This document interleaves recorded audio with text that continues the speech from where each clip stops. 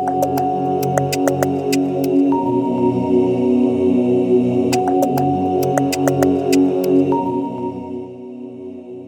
to Nika in the Know, a podcast for healthcare providers in the HIV field. I'm Mariana Breitman. Today, we're sitting down with John Farragon to talk about an important population when it comes to HIV, older people living with HIV. Welcome, John. Thanks, Mariana, for having me. Yeah, this is an important topic, right? As our persons living with HIV grow older, this is definitely a topic that's of importance for the guidelines and for us to talk about today.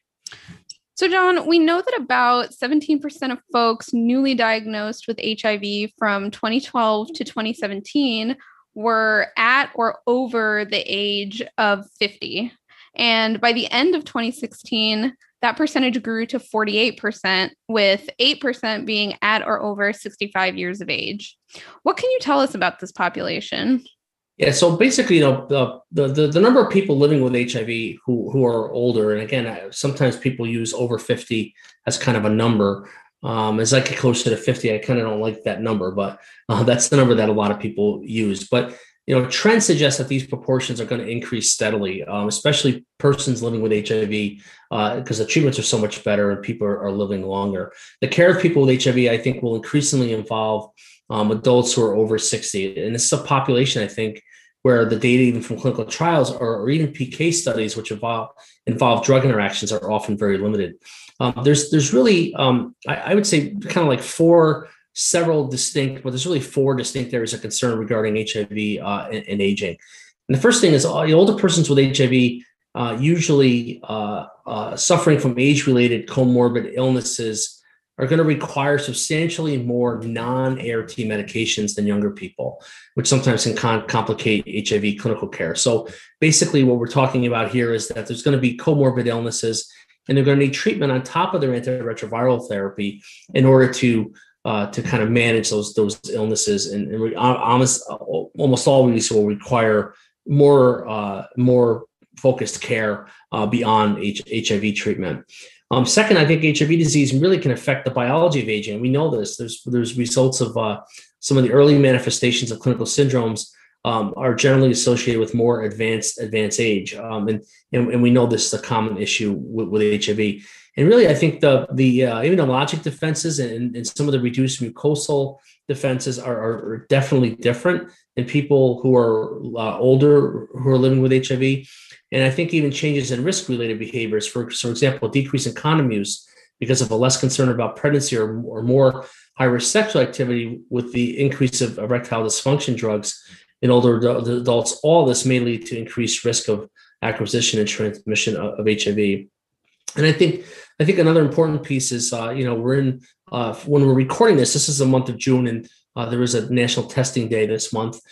You may not hear this until after June, but in June there was a National Testing Day, and HIV screening among older adults also remains low, and because they're generally perceived to be at low risk for acquiring HIV. So I think the self-assessed risk and also the risk that providers also place on patients who are older. Oftentimes, the HIV testing just doesn't happen. So those are kind of the big things I think that really are important clinical considerations when people are elderly and involved with HIV care. Can you talk a little bit about disease progression for HIV and what happens in older persons with HIV? Yeah, sure, Mariana. This is, I think, an important piece as well. I think there's a lot more than what I'm going to discuss here, but I think we have it kind of down to just a couple of them. The first thing is chronic HIV infection is really associated with elevated markers of immune activation. So this immune activation or inflammation that occurs in people who are older is definitely higher than what you'd see in younger patients. And these levels usually decline with antiretroviral therapy. They remain at higher levels than normal, even with suppressive ART in people who are older. So levels of these markers also increase with age as well. So the rate of some of these age-related changes was demonstrated to be faster in people with HIV with viremia than those with virologic suppression on ART and in people without HIV. So that's the important thing here is that basically inflammation and immune activation is going to be generally worse in people who are older. HIV infection may also induce changes similar to accelerated aging. So there's some data that actually shows that people with HIV may exhibit changes in chromosomal and immunologic features that are similar to those that are induced by people who are older. So that's an interesting piece as well. Some of the data on increased incidence and prevalence of age-associated comorbidities are accumulating, but the age of diagnosis for like myocardial infarction, stroke, and non-AIDS cancers in people with and without HIV is actually the same. However, I think many of you will be aware of some of the data that shows that if people aren't on antiretroviral therapy, or if they're starting and stopping, and especially if they're elderly patients, you may potentially see higher rates of some of these happening in those people who are not suppressed. As the life expectancy of persons with HIV increases with antiretroviral therapy, I think we're seeing more cisgender women with HIV are experiencing menopause. And in fact, there's just a new section from the June 3rd update from DHHS that actually mentions menopause in the women's section for the guidelines. This may also be a consequence of smoking, depression, substance use, and other psychosocial factors that are often disproportionately present in cisgender women with HIV. And finally, I think this is an important piece, but older persons with HIV have a greater instance of basically health complications and comorbidities than adults of a similar age who do not have HIV. And then I think the important thing is this issue of frailty, which is defined clinically as a decrease in muscle mass, weight, physical strength, energy, and physical activity. People who have persons with HIV experience frailty earlier and in greater proportions than the general population. And I think the frailty in persons with HIV has really been associated with a lot of adverse outcomes. And those include cardiovascular disease, diabetes, falls and fractures as a result. There's actually been data showing that there's lower quality of life scores for people. Cognitive impairment has occurred in patients who are frail and have HIV. Hospitalizations and mortality has actually been shown to be worse. And then I think for people who are cisgender women, obviously an increased risk of osteopenia and osteoporosis and fractures, especially after menopause, has also been shown to be an issue, and also potentially can be exacerbated by HIV and ART. So those are just some of the examples, Marianne. It's not an all-inclusive list, but it's some of the big ones. I think the big issue is the inflammation and immune activation. And I think this whole issue of frailty, I think, are really the two big things that I think people are most worried about when people living with HIV grow older in their 50s, 60s, and beyond. What about HIV treatment in older persons with HIV? What kind of treatment do older populations receive? And, how does it differ from treatment administered to younger patients?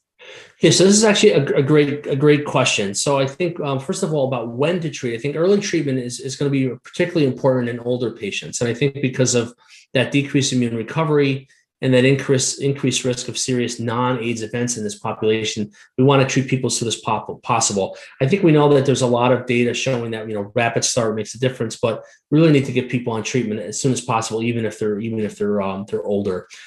Studies show that HIV cohorts from Europe and America have found lower all-cause and non-AIDS mortality with immediate ART initiation in people aged 50 to 70.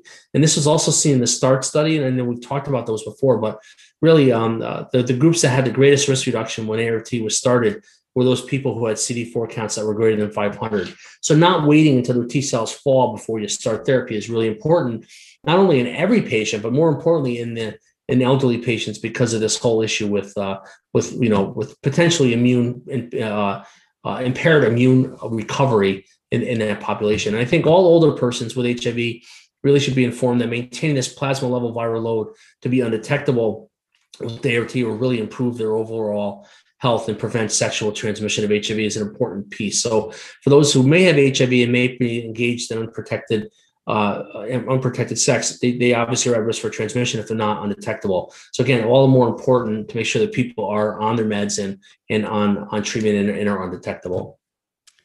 What kind of medication do providers administer to older people with HIV? How is it different from medications given to younger patients? So this is a great question that comes up, and it's really all about the comorbid conditions. And the guidelines really provide some guidance on selecting ARV regimens based on people's characteristics and specific clinical conditions. For example, for the HIV, for the older person living with HIV, You got to think about kidney disease, elevated risk for cardiovascular disease, and also osteoporosis. But it's a couple of things that I'll just bring up. So persons with HIV with reduced renal function, you have to think about dose adjusting some of the nucleoside reverse transcriptase inhibitors may be necessary. In fact, we actually have an episode on this exact topic that we did just recently. So you can look at that. Nick in the Know, there's a nice section on dose adjusting of ARVs. If it's not out now, it'll be out soon. You'll be able to look at that and listen to it. ARV regimen selection might be influenced by potential changes in drug interactions and drugs that are used concomitantly to manage some of these comorbidities. That's an important piece. People over 50 also need to be monitored for ART effectiveness and safety, very similar to what we do in the other populations with HIV. But special attention with these meds, you have to think about the greater potential for adverse events in patients living with HIV who are older, especially on kidneys, liver, cardiovascular, central nervous system, metabolic, bone health. All these things are important. ART regimens that contain tenofovir disulproxyl fumarate, that's the TDF, the older formulation, boosted PIs, or both, are going to be at a significant greater loss of bone mineral density than those people who are on nukes and integrase transfer, other nukes, and also integrase strand transfer inhibitors, INSTIs. So the point here is that TDF has a worse bone profile than TAF does, and I think that's an important piece that people I think are probably aware. Although there's some talk about integrase inhibitors and TAF potentially causing some weight gain, that's something that's got to be worked out in our older patients as well. Abacavir, I think, is one of the and even nuke sparing regimens and even sulfuralafenamide, those can be considered alternatives to the use of TDF in older individuals who may be at risk for osteopenia. But again, don't forget about with the abacavir, though, the benefit really has to be balanced with the potential increased risk of cardiovascular disease. And many of you may be aware of this, but abacavir has been associated in some of the cohort studies to have a higher rate of cardiovascular disease with patients on that drug. I think all these things, drug interactions, efficacy, PK, pharmacokinetics, all these things in the older adult patient living with HIV has not really been systematically studied. So sometimes I think we're kind of guessing. But ART, the HIV-associated CD4 recovery in older adults is also generally slower and actually lower in magnitude than in younger people, suggesting that the ART at a younger age may result in a better immunologic response and possible clinical outcomes. However, I think for the specific regimens that people would pick, I think I would pick the DHHS guideline recommended for most regimens if you can, and then if you can't, go to the next list, which is those that are recommended in certain clinical situations, and based on what the patient has, you can pick an appropriate regimen.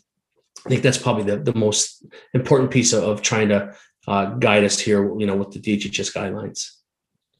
What about the issue with polypharmacy? Can you talk about that and, explain what polypharmacy is for those who may not be familiar with that term? Yeah, so this is a big issue as well. It's a big problem, and it's in all anytime you talk about patients living with HIV who are older, polypharmacy always is a part of the presentation usually. And it's more common in older persons with HIV. Patients in France, 62% of those diagnosed before 2000 had one or more comorbidities, 70% receiving at least one co-medication. And again, as patients get older, the prevalence of other meds that patients are on is going to be increasing, and that's going to increase with age and duration of HIV infection. Polypharmacy is probably one of the major causes of really what we call iatrogenic complications. So some of these complications are induced by medication errors, either by prescribers or patients, non-adherence, additive drug toxicities, and also drug-to-drug interactions. So I think really older patients with HIV are really at a higher risk of polypharmacy just because they have at least 2 to 3 drugs, sometimes even more, involved with HIV treatment, and may potentially those drugs may potentially cause drug interactions. I think drug interactions are obviously very common with ART and really can be easily overlooked by prescribers. I always worry about outside consultants as well, who may not be familiar with our HIV medications as frequently. And anytime you have somebody from an outside consultant seeing somebody, for example, cardiology or renal or some other service, make sure that you really check those drugs that they may be starting to make sure there's no interactions. And it's particularly of importance in a hospital setting, but also on the outpatient setting as well, to avoid some of these ARV and non-ARV medication drug interactions that often occur. Also, just be aware if you do have a drug interaction, a lot of times it may be a greater magnitude in persons with older with HIV who are living with HIV who are older than in younger people with HIV. Therefore, it's very, very important to remain really vigilant about potential drug interactions and trying to manage polypharmacy. I think many of us are aware of this, but really the risk of drug interactions is different based on the regimen you're on. There's a lot of interaction checkers that are out there, but the risk really appears to be the highest with PI-based ART than with integrase-based ART, and even the non-nukes that we're using are often not as bad from a drug interaction standpoint. But still, make sure we're aware of it. Sometimes our patients who are elderly who are older often may have resistance, and they may not have they may have been cycled through a bunch of different regimens, and they might not have a lot of options left, and they wind up on a PI based regimen, or even some of the integrase based regimens that have cobicistat in it. It may potentially cause more drug to drug interactions. John, adherence is so important. Is that any different in older persons with HIV? Yeah, this is, I think it's very complex, but just a couple of thoughts. We see this a lot in the hospital. Some people are on their meds and they take them every day, but suboptimal adherence, I think, is a common cause of treatment failure. And I think it can potentially be more of an issue with people who are elderly, especially those that may have cognitive impairment and may forget their meds or not remember that they took the meds and missed meds. But really, a lot of the complex dosage requirements, high pill burdens, polypharmacy, all these things will all add up to some of the issues. Depression is a big issue. These are all key reasons for some of the non-adherence that we see. Although many of these factors associated with non-adherence may be more prevalent in people living with HIV who are older, some of the studies have really shown better adherence to ART among older persons than in young adults. So there are some patients that just do well. But really, to facilitate medication adherence, I think it's always helpful to really discontinue unnecessary meds, simplify regimens, and also use some evidence-based behavior approaches to improving adherence, whether using pill boxes, calendars, support from family members, et cetera. The one thing I will say, there's this thing called the Beers list, and many of you may be aware of it, but the Beers list is a great list of meds to avoid in people who are elderly. And a lot of times it's those drugs that cause some of the central nervous system side effects that can lead to falls. These are all important issues. The other thing I would also say, as patients get older, especially if they've lost weight, always recheck their blood pressure medications. Do they still need the statin? Do they still need to be on the high dose Seroquel at night for sleep if they're sleeping fine? Especially as people get older and they may potentially lose weight and they may lose muscle mass and may not be eating as much. I think these are all things that we have to think about as our patients get old. And I guess I mentioned that frailty word, I think, really comes up when you're thinking about that. So that's kind of it for today, Marianne. I think there's other issues that are also important. Neurocognitive impairment and HIV-associated neurocognitive disorders and other comorbidities, but I think the one that it's just too much to tackle, I think, today, but the end of life care and I think nursing home care, all of these are really issues for probably another edition, and talking about, what this means for providers and also for the patients that we're dealing with as our patient population gets older. But hopefully this is really helpful, though. I'm really trying to make sure that just an increased awareness of the aging of our persons living with HIV. We see it in the hospital setting. And I know a lot of us are seeing this in the clinic as well. We really have to start thinking, I think, more, provide more focused care to some of these patients who are living with HIV and are getting older.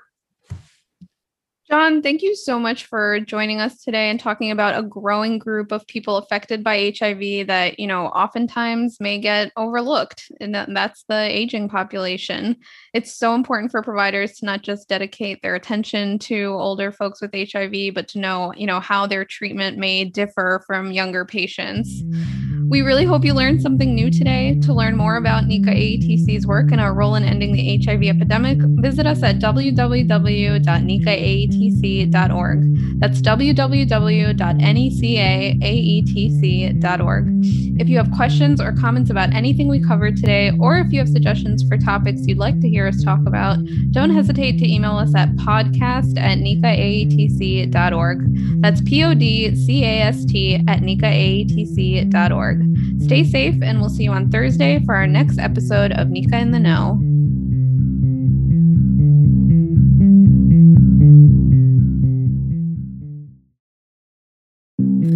This presentation is supported by the Health Resources and Services Administration, HRSA, of the U.S. Department of Health and Human Services, HHS. The contents are those of the authors and do not necessarily represent the official views of, nor an endorsement by HRSA, HHS, or the U.S. government.